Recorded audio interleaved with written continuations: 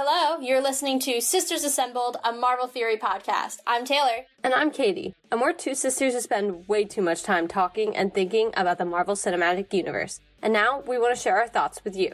Every week, we're breaking down a new topic relating to the MCU, from reactions to the Disney Plus shows and the movies, to deep dives on characters and important concepts, plus news and a lot of theories. Well, listeners, we are now almost done with Secret Invasion. And I have to say, episode 5, it did not pause. It hit you from every angle. I liked how all of the different storylines and plot lines are starting to come together. I think I can actually see for the first time a true ending to this show and how they're going to actually wrap it up in one episode. And I think it's time to get into it because I have a lot to say, and I know for a fact, like always, Katie does too. So let's get into it. What? I have a lot to say? I've never heard about that. No, you're so quiet and shy. I know. You just carry the podcast, don't you? I mean, do you even conversate with anyone? I don't know. Most of the time, I feel like I'm talking to myself. I'm sorry. I'm going to have to fix that. You really are. I'm going to need you to pull your weight, buddy. All right. I'll start today. No, we all know we're not being serious by any means. I have to agree with the biggest point, I think, in my opinion, that you just made, and I can actually see an ending. Yeah. I definitely didn't going into this episode, and I think I was very verbal about that last episode. I was verbal about that on the blog post as well, and now I feel a lot more confident. But I have to say, I wouldn't have felt that way if we didn't go the direction we did with Gravik's character. I agree. And so I think that should be really the first thing I want us to touch on, because if Gravik wasn't so volatile, I genuinely don't know if I would say that Fury would be able to, accomplish beating him. Yeah, I think when we saw Gravik for the first time in this show, and really up until last episode when he killed Talos, I think he's been very methodical. He's been very strategic, always a step ahead of Fury. He had his plan and he was executing. But I think recently, and again, starting with that murder of Talos, I think he's obviously losing it a little bit. And it's less now about the strategic aims or what he said the strategic aims were in getting a home for the Skrull people, and more about his own personal vendetta against Nick Fury. And so I think his unraveling, like you kind of hinted to, is obviously going to be his undoing. But prior to that, when he was being so strategic and methodical, he really could have beat Fury. I truly believe that. I mean, the Gravik that we saw for 3.5 episodes was virtually unstoppable just in his execution of a really well thought out plan. And so I like that they took this route. I was actually really shocked by it. I wasn't shocked by his kind of like the power it going to his head, a little bit mixed with his personal vendetta. I think that wasn't what surprised me. But what I did enjoy, and I know we'll get into this a little bit later, is the way the Skrull people reacted to that. And that's all I'll say about that for now, because I know we're going to get into that. But I agree. I think taking that direction with Gravik's character allowed there to be a nice ending to this show without it feeling rushed, like I think we've seen some of the other shows be. And I know we've talked about that in the past, so I won't belabor that point. But I think this time it's been really well paced, and they allowed a story to unfold, begin, have a middle, and then have an end in 6 episodes versus trying to cram something that could have been 7 or 8 into 6. Yeah, I really agree with that. And I think it happened really naturally. And I think that's what I enjoy a lot too, because I mean, what was it? Episode 1 possibly already? We were like, Gravik's kind of psychotic. Yeah. He definitely isn't a far step off of the rails. That is for sure. But I think it's a very natural progression to see how he is falling behind even though he's ahead. Mm-hmm. And he knew he was ahead the whole time. But it's every little setback that shouldn't have shaken him the way it did. But because it was Nick's doing, it just really, I don't even know how to say that. It just really shook something loose in him, I think. And quite frankly, I wouldn't be against putting out the theory too that undergoing these experiments, he was the first to our knowledge that made it successful to be a Super Skrull. Before him, to our knowledge, other test subjects had been killed in the process. So I wouldn't be entirely shocked if that's not somewhat messing with his head as well. Not to mention, I mean, he's still in the process of seemingly increasing that power. And that's something I talked about in the blog was I don't think he has all 4 of them. I think he's working himself up to all 4 of them. Interesting. And he had to do like almost rest periods in between. But I mean, if this is only 2 and look at how ruthless he already is, and it's, you know what? Actually, it reminds me a lot of the super soldier serum. Yeah. It's going to make bad traits worse and it's going to make good traits better. And that's what I'm kind of getting out of this is that what is going on, he was already, you know, he could have walked an edge. But I think adding on this power and not even just 1, but 2 of them, and he might be on the road to going to the 3rd one, I just think it is accentuating his worst traits and it's showing. Yeah, I like what you're saying about the idea of it being a parallel to a super soldier serum because we already saw the effects of the extremis, right? Like even Pepper. She's so cool, calm, and collected. Pepper Potts put together. She's got it. But when she had the extremis, she almost literally ripped Tony in half. And you know, I think if it can take someone who is normally so level-headed and really not having a personal vendetta against a specific person, now take someone who's probably a little bit, well, one has a lot of trauma, right? Probably a little bit unhinged to begin with just from everything that he's been through in his life, not to, you know, justify his actions, but I do want to say that's probably adding to it. Then he has a very specific personal vendetta against Nick Fury, and now you're adding on this element that while it heals you, probably turns up the dial on aggression. And that's not really a recipe for success if you're Gravik. And I think what's interesting about that is, like, I mentioned how in the first few episodes, he really is very methodical, but I think it's interesting that we don't see him with the powers, especially the extremis until, what was it, episode 3 when he meets with Talos. So I'm wondering if, like, all right, he gets it in 3, we don't start to see it really have effects until that 4th episode when he's like, all right, let's go kill the president. And if I can't kill the president, I'm going to take Talos down instead. Yeah, I think we are seeing within 4 and now 5 his downward progression. And quite honestly, I want to kind of bridge what you were just talking about with some of his drive is because of Nick and to take down Nick, but I believe it's Pagan, and I want to make sure I'm saying that right. That's his right-hand man, and we'll talk about the fate of him in a hot sec, but he is the one who points out, you have had the chance to kill Nick Fury multiple times, and you have not called or tried to take that shot. And I think, at the end of the day, in the weirdest way, he is trying so desperately to prove to Nick that he could do what Nick couldn't do, that he doesn't want him dead yet. He wants to prove to him that he can do everything he's saying. And quite frankly, episodes 1 and 2, I would have been like, yeah, you know, Gravik, you can. You have outdone the old man at this point. You've proven that you are a better spy, that you're better at essentially everything else. You've taken the lessons that he taught you and you're implementing them and you're outdoing your mentor, essentially. The student has now become the teacher.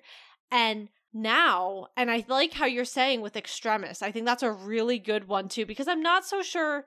I mean, the Groot species is sort of docile. I mean, obviously he acts as an Avenger, or no, he's not an Avenger, as a Guardian, and he obviously uses his abilities to fight, but on his day-to-day, I mean, we all know Groot, you know?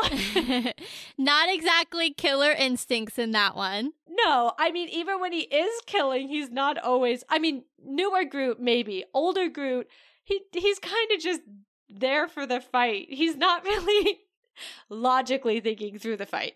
So I wouldn't necessarily add that as the aggressive part, but I like your point with Extremis. I do think, I mean, who is that Killian who creates it? I mean, look at him. He goes off the rails. So I agree. I think there's a lot of factors at play. I'm intrigued because, as we've been saying, this downfall would not have been possible if this hadn't happened. Yeah, I mean, he really is his own downfall, right? In the sense that, you know, he felt like he had to be stronger because he thought that Nick had all these Avengers in his pocket. And oh man, are we going to have a segment for you guys on that one? Don't you worry. Oh, yes, we are. But he thought, you know, that Nick had all these Avengers at his beck and call who he could bring in. And realistically, like, he does. You know, he wants to handle this one on his own, but that's a choice, not a need. Correct. And so Gravik was trying to head off a threat that had not yet materialized, and in doing so, ruined his own dang plan. He played himself. Let's just summarize Gravik in one sentence. Gravik played himself. And I think it's time to dive into how that happens and how it's depicted in the show, because I was so proud of the Skrull people. So was I. In this show.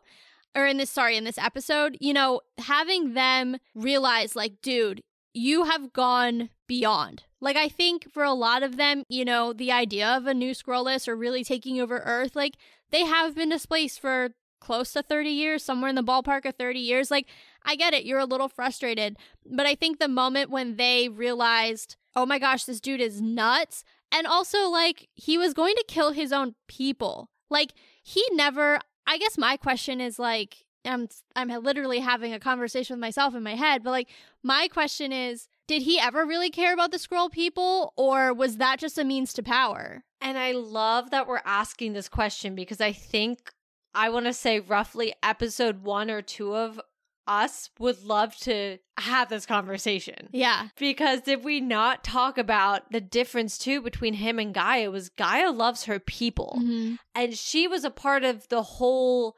revolution for the people. Not because she was trying to take out humans. She was trying to help her Skrull citizens that have come down to Earth and have been refugees and are grasping to keep their culture. I mean, there was a great example in this episode of how she didn't even know the funeral prayer. That scene was so beautiful. It was. I mean, what a wonderful depiction of, like, the loss of culture as people are displaced. Exactly. You know, I thought that was such a moving scene. I was really impressed by that, and I thought that was awesome. I did too. And that's a great example of showing, to your point, what you just said, how when people are displaced, they can't always keep parts of their culture as alive as I think they wish to. And so that is what Gaia was always going for. Helping her people, letting them be themselves instead of having to be a shell all the time.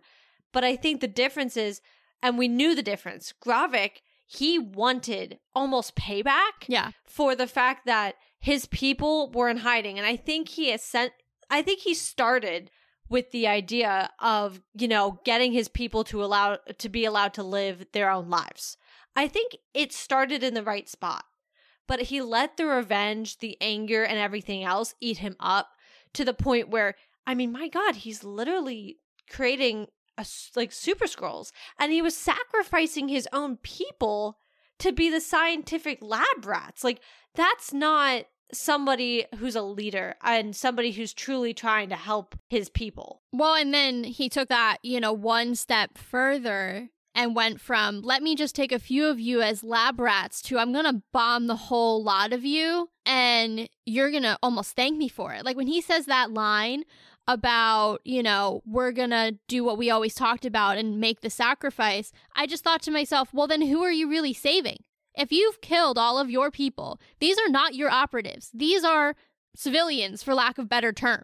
These are the people who don't leave the compound. They just want to live as themselves without a shell, and you're going to kill them. So then who do you think you're saving? Because he's not saving anyone anymore. Well, right. He's so far in his revenge plot that he doesn't care. He just wants the humans to know that not only had they infiltrated them to the highest levels of some of their governments, but that he has the power to destroy them. Yeah. And I think that is insane. But that's what makes him such an interesting villain at this point. Because not only did he have the background with Nick and a lot of the trauma that I think any good villain would have to create a villain origin, but we saw him start essentially very normal. Yeah. I mean, yeah, he wanted World War III, and we've always known that was going to be his play, but And as humans, I'd rather not. But, he was doing it for his people. As that has gotten twisted, that no longer is what it is. And that's why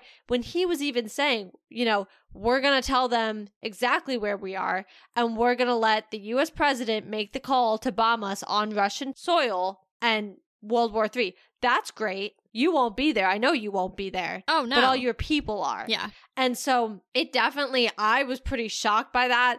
I gotta say, I wasn't as shocked as the moment he killed Pagan. Yeah. I mean, I was impressed with his willingness to stand up to Gravik, but I think what's interesting about that is that he thought he was talking to the Gravik of 2 episodes ago. Right. The Gravik who listened to reason, the Gravik who would hear that argument and think, oh no, you're right. I haven't actually taken the headshot at Nick Fury, even though I've had the opportunity. He's so far beyond what his real goal is. And he didn't like being challenged, one, but he also didn't like, I think what that did was, what Pagan calling him out did was show him how far he truly has gotten. And I don't think he liked that. I don't think he liked being shown, oh man, maybe I'm not as clear-headed as I should be. And so he was like, you know what? I'm just going to eliminate the guy who holds the mirror up to me and makes me feel bad about myself. And then he just stabbed him with his arm. Yeah, that was definitely the moment for me. I think there were 2 gaspy moments in this episode on my end, and that was one of them. I was sitting there and I just really quick did a because I didn't expect it. And then I was like, no, wait, he didn't kill him. But then I looked and realized he was impaled. So Yeah.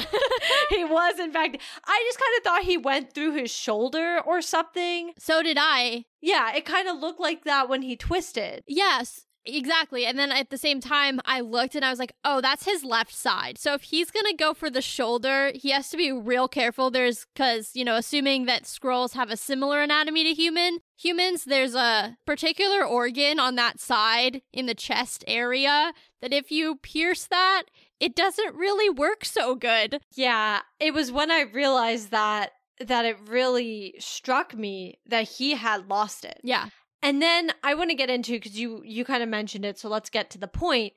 The Skrull people were done with this. Oh, yeah. I think, for one, they probably had friends that went missing because Gravik was not transparent at all about what he was doing and trying to create the Super Skrulls. Not to mention, he also was killing his own operatives. Like, if they were compromised in the field, he was taking them out into the woods and shooting them. So it wasn't just the experiments. It was quote unquote compromised people who he felt didn't protect him and was like, you're gone now. And I'm sure they, to your point, had loved ones, had friends who were like, where'd he go? And it's a little too convenient that they're all killed in the field, don't you think? Yeah, and to my knowledge, he's not giving much of an explanation to people. Yeah. Keep in mind, in episode 4, Pagan asks where Gaia is. He never even told him that she was their mole, and that to his knowledge, and, well, so far, still to his knowledge, that she's dead.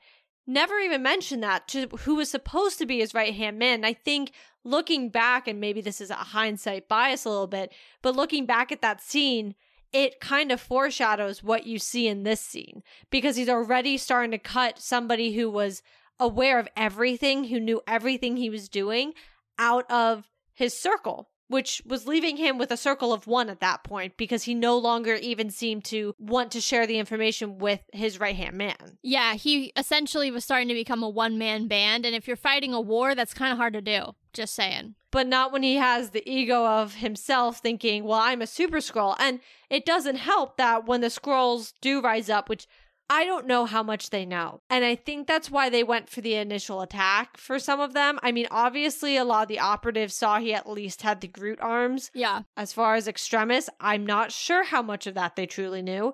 And, I give them the credit, but as soon as he hit him with the hammer, I was like, this isn't ending well for you guys. I had hope. I really did. Because I thought, it would be so cool almost if they killed him. And, that would be something completely unexpected, And I wasn't sure where I thought it was going to go from there, because obviously the fight scene only lasted a minute or two, so I didn't really get to form a full theory.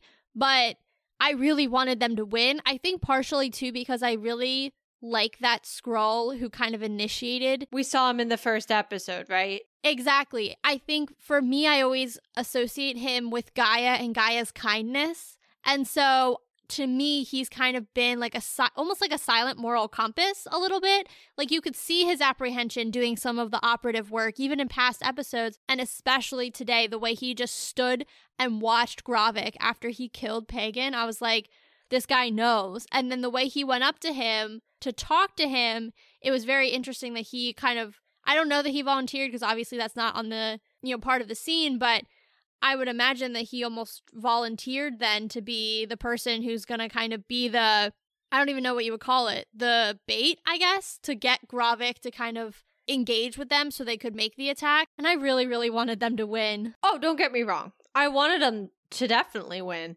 I just knew him being a Super Skrull of not one, but two, and maybe even a third working its way, starting to get ready in his veins. I just knew the chances were not high. And he, so far, as I said, is the only successful Super Skrull besides Gaia. I don't know if he's decided to make any others because he quite frankly didn't want anyone to be able to challenge him. Yeah, no, that's a good point because now that he's kind of decided to A, kill his own people, and B, that like it's not going to be necessarily an all-out war between the Skrulls and the humans, really. Like he thinks he's bested Nick, right? So he's not worried about Nick calling in the Avengers because realistically, if Nick was going to call the Avengers, he would have called them by now. So I think that threat has almost minimized a little bit. So Gravik's kind of like, why would I make my own competition? Let me just be the strongest man around. Yeah, and I definitely think, especially with Extremis and starting with probably the most volatile option, I think that coursing through your veins immediately makes you not want more threats around. And so as of right now, where he stands, Gaia, quite frankly, is the only one who has a chance putting up a fight against him, because as much as I had hope for these Skrulls and I wish I was remembering his name, but I don't remember his name, the one you were talking about, we see him in the first episode, and I know he even says his name in the first episode, and I'm not remembering it. As much as I had hope for him and all the other Skrulls who rose up, clearly that didn't work out. And I just, like I said, I figured it wouldn't. Unfortunately, they are not equipped to fight him. I mean, come on. That's like anybody taking on Captain America. Yeah. Like Chris Evans, Captain America, Super Soldier version. Like, I'm sorry, but he took out how many operatives in an elevator in Winter Soldier? It's not a fair fight, no matter what. No, even with the element of surprise, 4 or 5 on 1, you're just not going to be able to do it. I'm glad you brought up Winter Soldier, though, because there were some serious Winter Soldier callbacks. Oh, yeah. And also some Black Widow callbacks. So I definitely want to talk about some of those Easter eggs in this episode. I was partying. I know. All I could think about was, wow, Kate must be like so happy because there's so much of this espionage world living right now. I was so happy. I mean, listen.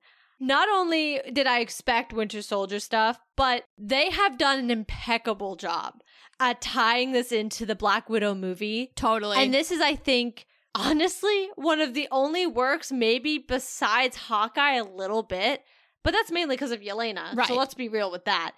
But this is probably one of the only works since that movie came out that actually references things that happened.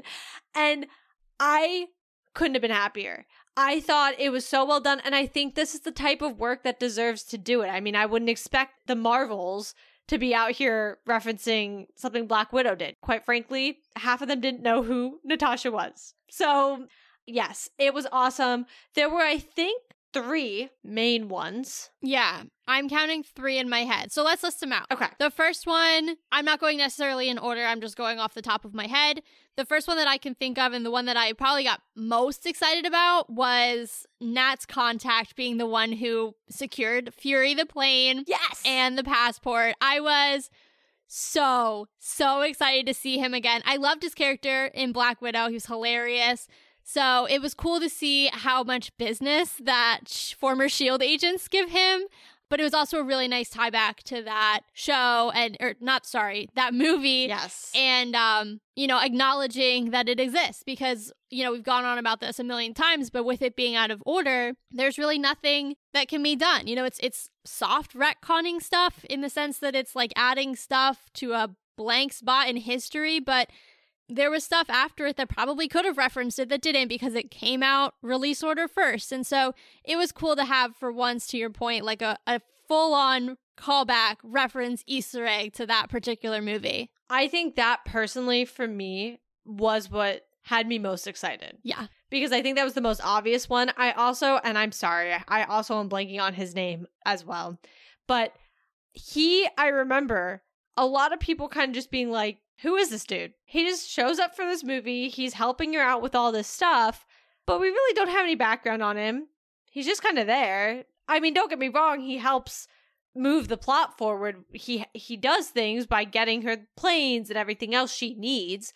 But beyond that, a lot of people weren't really sure why he was there. But then we got this. And that was such a good thread that was kind of still dangling out there that I think people sort of were like, at this point, we're going to forget about it. We're just going to move on with our lives and whatever. But they grasped it and they gave it a little bit more context because I'm sure if this person was Nick Fury's contact all those years ago too, he's how Natasha knew to contact him. So that was so good. And when he came out of the cabin, immediately I was like, I know you. I know where you're from. And it just was so good. Yeah, I was so excited. It was just a great way of doing it without beating you over the head and saying, oh, it's from that movie. But also, it totally makes sense in this context. It wasn't forced. He's clearly like a fixer for spies, and he was fixing for a spy. So it was perfectly natural. Yeah, I really enjoyed it. I also really enjoyed, though, the second one with the face mask. Yes. And the reason I actually enjoyed it more than anything is we've officially been given a name, and it's called the Widow's Veil. And not gonna lie, a part of me got a little emotional. Because, well, first, all I thought of was, I'm sorry, did I step on your moment? Iconic. But then I also just was thinking, oh gosh, because it didn't have a name. Even when you watch, and look at me, expert over here, even when you watch Agents of S.H.I.E.L.D., it's not the name that they're referring it's not the Widow's Veil. And so for Fury to sit there and say, what, the Widow's Veil? And to pretty much be like, I just patented that. That's the name of this. We're gonna go with that from now on. That's Natasha's favorite toy. And also, knowing that was done in memoriam to her. Yes. And to honor her, I loved that. Thought that was so awesome. Well, because, and I don't think we've ever talked about this, but let's be real. He came back from the blip and she was dead. Like for real dead. Yeah. Not like dusted dead. Like dead. Well, that's my point. He came back and not only was, the world so different, I'm sure that was a driving factor for him to not want to stay. She was an essentially adopted daughter to him and was his best agent. I mean, to sit there and find out that she sacrificed her life to make sure everybody could come back to wherever they were and live their lives again. I'm sure he was so proud, but I was probably extremely heartbreaking for him in a completely different way. And so I mean, we don't talk about that enough because I don't think we've had the moment to make that connection. But I have to say, I thought that was it did well for her character. It was almost in a memorial kind of way. And I don't know, it was really well done. And once again, it wasn't in your face. And I knew he was wearing one too. And that's why I was like, say something, say it, because I knew he had the mask on.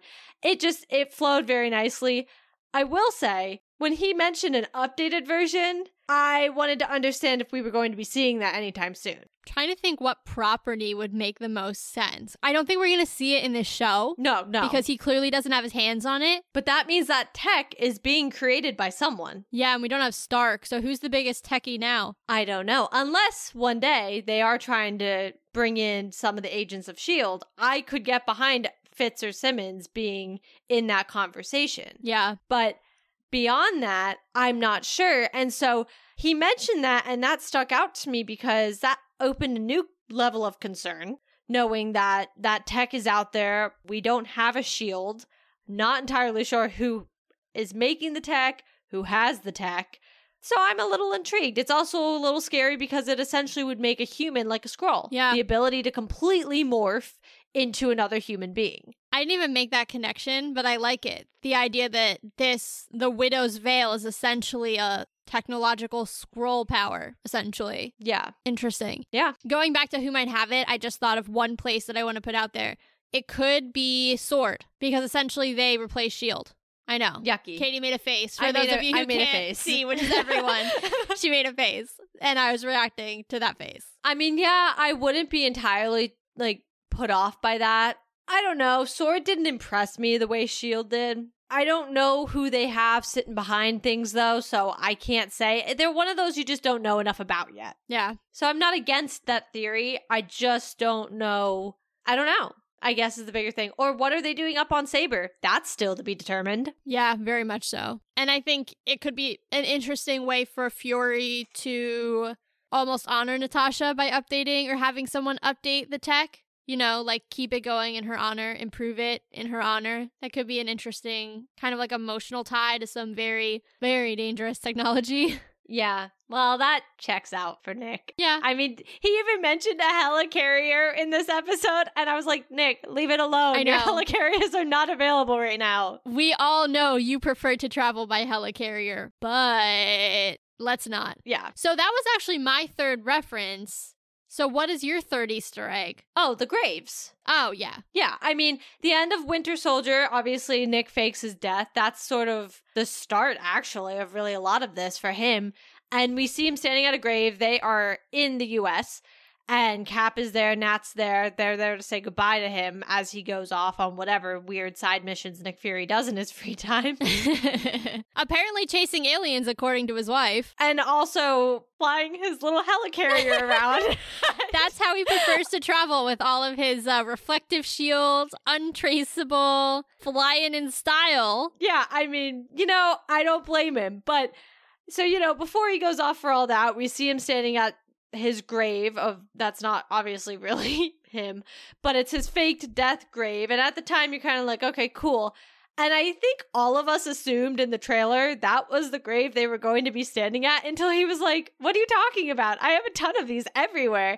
And then to find out they're a secret hiding spot, I mean, that makes sense. That makes so much sense for him. Well, yeah, but now I want to know what's hidden in his U.S. grave. I want to know what's hidden in all of them. Well, yeah, but I mean specifically the one we've seen before. Yeah. Like, what does he have in the U.S. that he's hiding? Nick, tell me. Yeah. And that one specifically, I feel would tie in more with Winter Soldier era things. Yeah. Just because of the timing of that.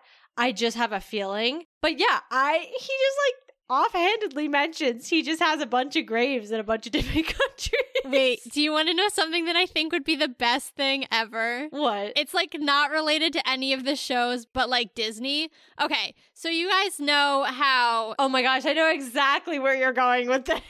I may be showing our age on this one, but if you go to Disney World, there used to be a Kim Possible game. It's not Kim Possible anymore. I know. You have to go and uncover clues, and they updated it to something for the people who are much younger than we are. Well, it was Kim Possible, got updated to, I think, like Phineas and Ferb, but it's not that. It's definitely something newer. I don't know. No, it's definitely for today's children and not us old folk. And so I think they should update it again, knowing that there's precedence for changing it, and just make it you finding Nick Fury's graves.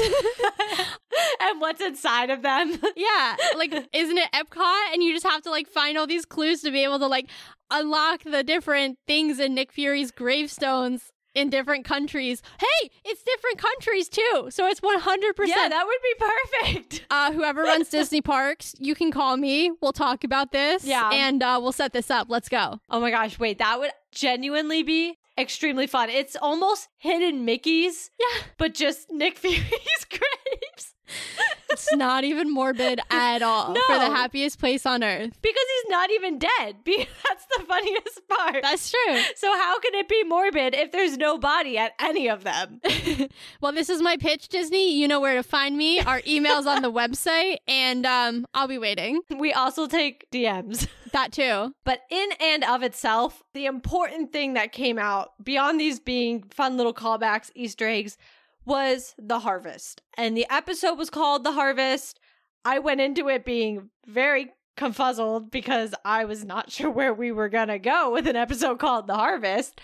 And wow, I wasn't disappointed about what it was, but I definitely, one, have a lot of questions for Nick Fury, and two, have a lot of just overall concerns about the fact that there was a team of Skrulls that went to a battlefield searching for Avengers' blood after the Battle of Earth. I think my first thought was, this is another not nice thing that I know about Nick Fury that I was much better not knowing. Yeah. Add this to the list of using the Skrulls for all of his promotions.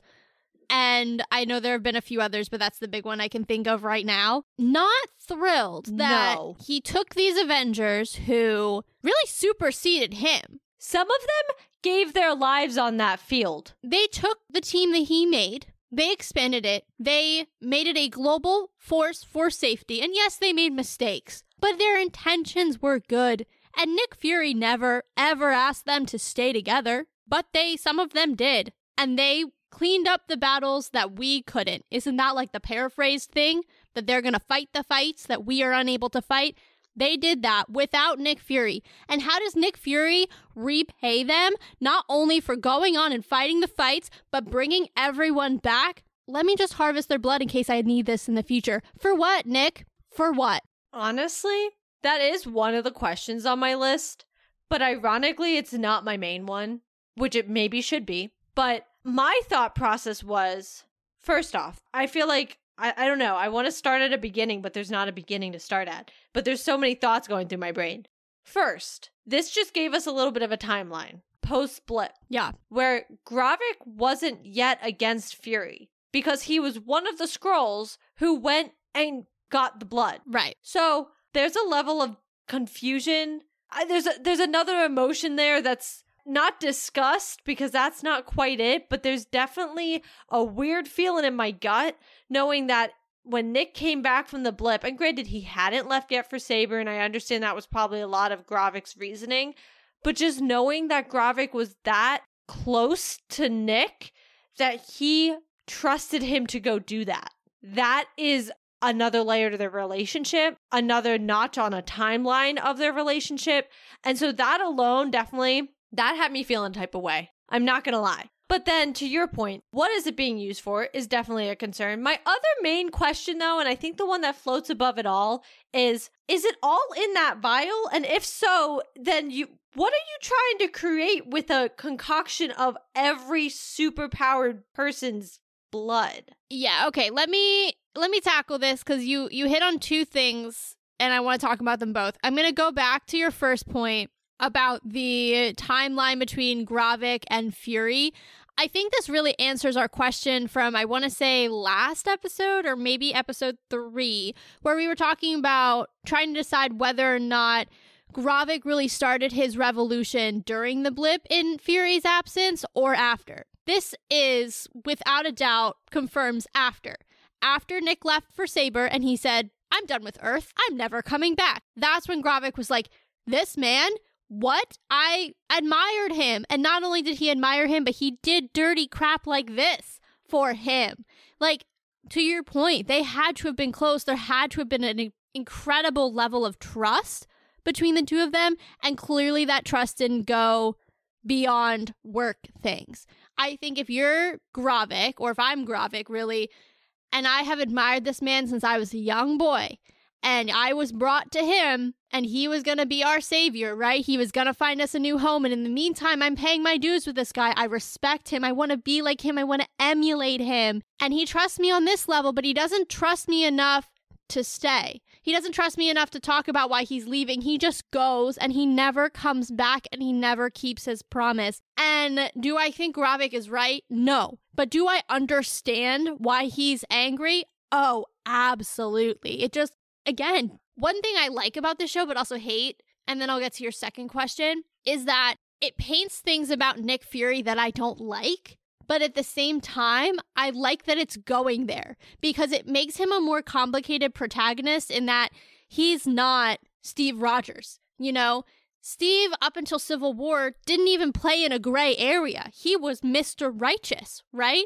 And even in Civil War, you know, he really didn't do anything that Civil War's egregious. a little arguable. Yeah, you know, depending on what side of the fence you fall. But, you know, up until that point, there wasn't even a question about Steve and his being on the right side of everything. Obviously, we've known Nick Fury to be a little bit more on the playing in the gray area before, but I think this is giving us some really strong, solid, concrete examples of not only being like a little shady and a little bit in the gray area, but kind of just being a crap human in some cases and just being a little bit of a turd. Yeah, and I don't want to cut you off to go into to answering my second question because I want to make sure we hit that. But I do want to just say what you were just saying. First off, this ties back to the fact that we are finally seeing character development for Nick Fury, which we've never gotten. Yeah. But I think what I actually really enjoy is the fact that if you take any little mosey down any lane of the comics where Nick Fury is involved, he is actually very well known for not pulling his punches. He's very well known for doing the dirty work that no one else wants to do. He'll get the job done, not necessarily all rainbows and butterflies, but he'll get the job done no matter how dirty his hands need to get. And I mean, quite frankly, if any of you have a little knowledge of him from the comics, or if you're one of our newsletter recipients and you read about his little brief summary that I did, I mean, he literally ends up the Watcher. He's punished by like cosmic beings and ends up essentially being his own version of a Watcher because of how out of hand he tends to get, because he's willing to just, you know, do it. And so I actually kind of enjoy that we're seeing a lot more of that version of Nick. They're really tying him a lot more to his comic origin of just the ability to do what he's got to do. And, you know, maybe it's not nice and maybe it doesn't look pretty to us. And maybe for the past 10 to 13 years of the MCU, we've been painted with Nick one way and we kind of felt we knew him. But we're being shown we didn't at all. Yeah, and it's, like I said, I appreciate that they're not making him something he's not, which is this righteous, toe-the-line man. Yeah. He's doing the right things, and he's trying to help people, and he has a sense of right or wrong, but for him, the ends will always justify the means. Yeah. And I think we're seeing those examples in this show, and some of them make me feel a little icky, and I don't love that. Because I like Nick Fury and I like Samuel L. Jackson and I don't want to feel conflicted about the character. Yeah. But at the same time, that just makes him more human. Because realistically, looking at Steve is completely unrelatable. I love Steve. Don't get me wrong. Cap girl, 100%. Have Cap pillows, Cap shields all over my apartment. Like, no hate to Steve ever. But he's completely unattainable in the sense that he's essentially perfect. He's always doing the right thing. With the exception maybe of not telling Tony that Bucky killed his parents. Steve does the right thing all the time in the right way without, you know, too much damage. And the ends don't justify the means for Steve, you know? And I like that we have a character who's more complicated, more nuanced, more real, more relatable. Because we all have to, I mean, we're not all making life and death decisions, but we all have to make decisions in a gray area every day of our lives. Not always do we get them right? And I think Nick Fury is like a really good representation of like, yeah, maybe I'd do that one again. But honestly, he also doesn't seem like he regrets too much of it. So go Nick for just owning his own choices. Nobody does regret this one. Yeah. And you've been seeing that throughout the whole series. Yet, let's pivot so you can kind of answer my second question, which is, what would a vial full of all of the powered Avengers blood, why? Essentially, not what. Why? Yeah, okay. I had the same question because I was like, did they combine them all? That's my impression. But then I was like, not only was that not an impression I had, but then I was like, it's literally called the harvest. And what do you usually do with a harvest? You know, you pick it, you do whatever, and then you combine it. You have a big gathering of the harvest. So I was like, oh, okay. Here's the thing, though. I am reaching very, very deep back into my 10th grade biology class. And I think you can hold, like, doesn't DNA live within a specific, like, if you're holding someone's DNA, right? You've extracted their DNA in one way or another, and you're looking to store it. Doesn't it get stored in liquid? So I'm almost wondering if, like, the different strands of DNA are all living within, like, a preservative, like something akin to, like, a formaldehyde or something.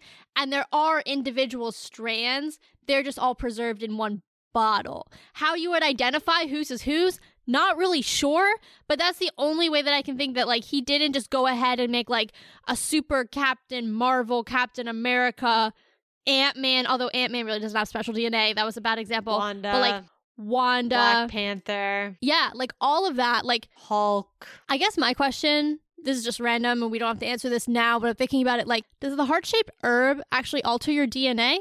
Or is it just like a regular man who happens to be enhanced? Like, same with Steve. Is his DNA fully altered? Or, like, no? I would assume. It's like through his bloodstream and everything else. Same with the heart-shaped herb. So I would have to assume that's altering your DNA. I mean, I would think so, but it just made me wonder for a second. Yeah, but I mean, I'm not a science person, so this has gone above my head. I understood what you were saying, but I have simply no actual thing I can say back to it because I don't know how that works.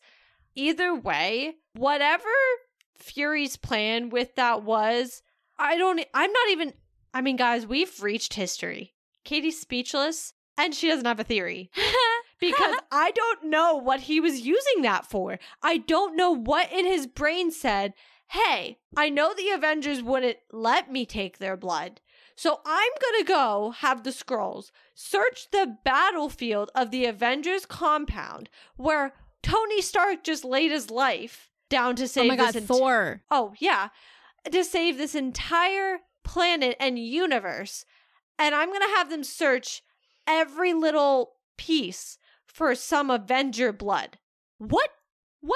And he knows he's aware who he has because he said, Captain Marvel's in there. He knows, which means they've done some level of tests on it because he knows what blood. I mean, you don't just know what blood is laying around. So they know at least whose blood they've collected. Who is doing these tests? Are they doing this on Saber? Then if so, why was this on Earth? I don't know. I honestly, I'm so concerned. I truly am. Look, I don't want to go here, but there is a very famous storyline with Peter Parker and clones in the comics. I don't want to go to clones, but I had a feeling, I'm not gonna lie. Do I think that, maybe Nick was thinking about it? Yeah. Do I also think maybe it was one of those situations where he was like, let's say Carol Danvers gets mowed down, well, we need a new Captain Marvel. Like, or, truly, let's think about it. I mean, this is the man who took the Tesseract and tried to weaponize it. Fair. Like, clearly he has a little bit more restraint than he did 15 years ago, or what would that have been? Yeah, about 12, 13 years ago, depending on what year we are. Well, to us, but yeah, I don't know how long ago. Well, they're in 25 maybe? I don't know. I've been seeing people talk about how they could be in 27. All right, let's just say somewhere in the ballpark of 12 to 15 years ago, this man took the Tesseract and said, I'm going to make weapons. So maybe he's a little bit more restrained because he didn't immediately go make weapons out of Avengers DNA. But, I mean, can you imagine a weapon powered by the power of Captain Marvel, powered by Wanda, powered by Thor? I mean, do you realize that this means there is a possibility to make more super soldier serum? The real kind? The pure kind? The purest of the pure? Oh my god, wait, no. I'm not doing that again. The most successful super soldier that has ever lived. Because Bucky, I know, but he's not the best. He's number 2 in terms of models. Is he? But the number 1 model is Steve Rogers. Okay, we're not going to get into this debate right now. I was just going to say, with his modifications, technically... But I'm saying just pure human super soldier, the best version. I mean, think about when they tried to recreate Bucky, we saw what happened, right? Well, so then Bucky's just great. But I'm saying his process, though, is flawed. Steve's process is pure and perfect. And so if you have that, you could essentially reconstruct Erskine's formula just like Bruce Banner tried to do, unsuccessfully obviously, you could do all of it and create a new Captain America who doesn't go off his rocker and kill someone with the shield. Oh, I mean, yeah, don't get me that wrong, we have happened. Sam, so we don't need a new Captain America, but if the government wanted to create their own again that they could control, because they can't control Sam, he's shown that. He's going to do what he thinks is right. Go Sam. But if the government wanted a puppet, like they had in John, then they could essentially do that with a little bit of Steve Rogers' DNA and a really good scientist. See, my fear is not even super soldiers, though, when there are a lot of more heavily powered beings whose DNA are there. Actually, a theory I have, and I kind of would rather see this played out, because I think it would put an end to this new thread that just started and end the show, would be Gravik's greed and need to have this with what's already inside of him. I think I could see Nick actually giving it to him, and he quite literally just combusts, essentially, because there is too much in him that is far too unstable already, let alone with everything else. I mean, if Hulk's blood is in there already, that's just its own level on top of Extremis. I mean, there's a lot happening there. So actually, ideally, that's how I see this play out. Then the harvest is done, is gone. We don't have to worry about that being a thread dangling somewhere, because God, if this series ends next week and that's an ongoing thread we have to stress about, I can't. You know who I think's going to end up with it? Sharon? No, who haven't we seen yet, but it's confirmed to be in the show? Valentina. And who has her own little group starting up. Yeah, but I don't know what use she would directly have for it with her group. No, I'm saying if she wants to add to the group. Oh. Like, she wouldn't enhance the individual she's already got, but she could enhance normal individuals. Yeah. Or just use it as a leverage play. I mean, she's the head of the CIA who clearly has some side gigs that the CIA probably doesn't know about. So I just think, she's supposed to be in this show. It's been 5 episodes, and I don't know about you, but Julia Louis-Dreyfus hasn't appeared on my screen. That's fair. And she kind of has a knack for showing up just at the right moment. That's fair. She could be a good one. I would ideally like to see it solved in the show, so I don't have to stress moving forward that someone might just get a mega concoction of all the Avengers DNA and it work. And the next thing you know, we have God knows what walking around. I'm trying to think if there's anything in the comics that, is that. I am too. But nothing is coming to mind. Yeah. I feel like that would be something that we would know about. I haven't seen it blowing up anywhere.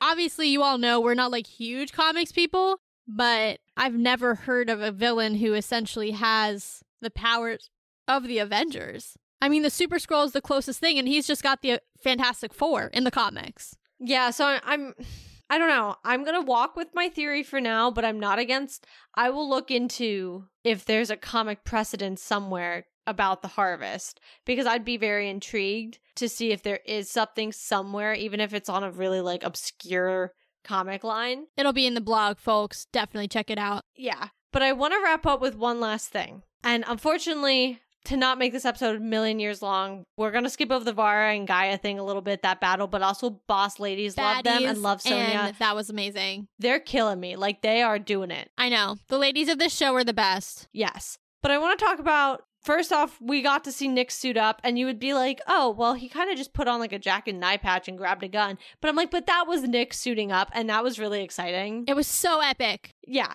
But I want to just discuss who you think he called. Oh, he called Gravik. Okay. He was telling Gravik, I'm coming. Okay. That was my initial assumption. Did you think something else? No, I'm not going to lie. I thought that too. The reason I want to bring it up, though, is because I've had about 10 hours since I watched this show. I've had less than 2. Yeah. To be on Twitter, to be on Threads, to be on everything and kind of hear the fandom talk. And we are a fandom, based show. We're going to talk about the theories we're seeing everywhere. And a lot of people think he was calling friends more than he was calling Gravik to say, let's get it over with.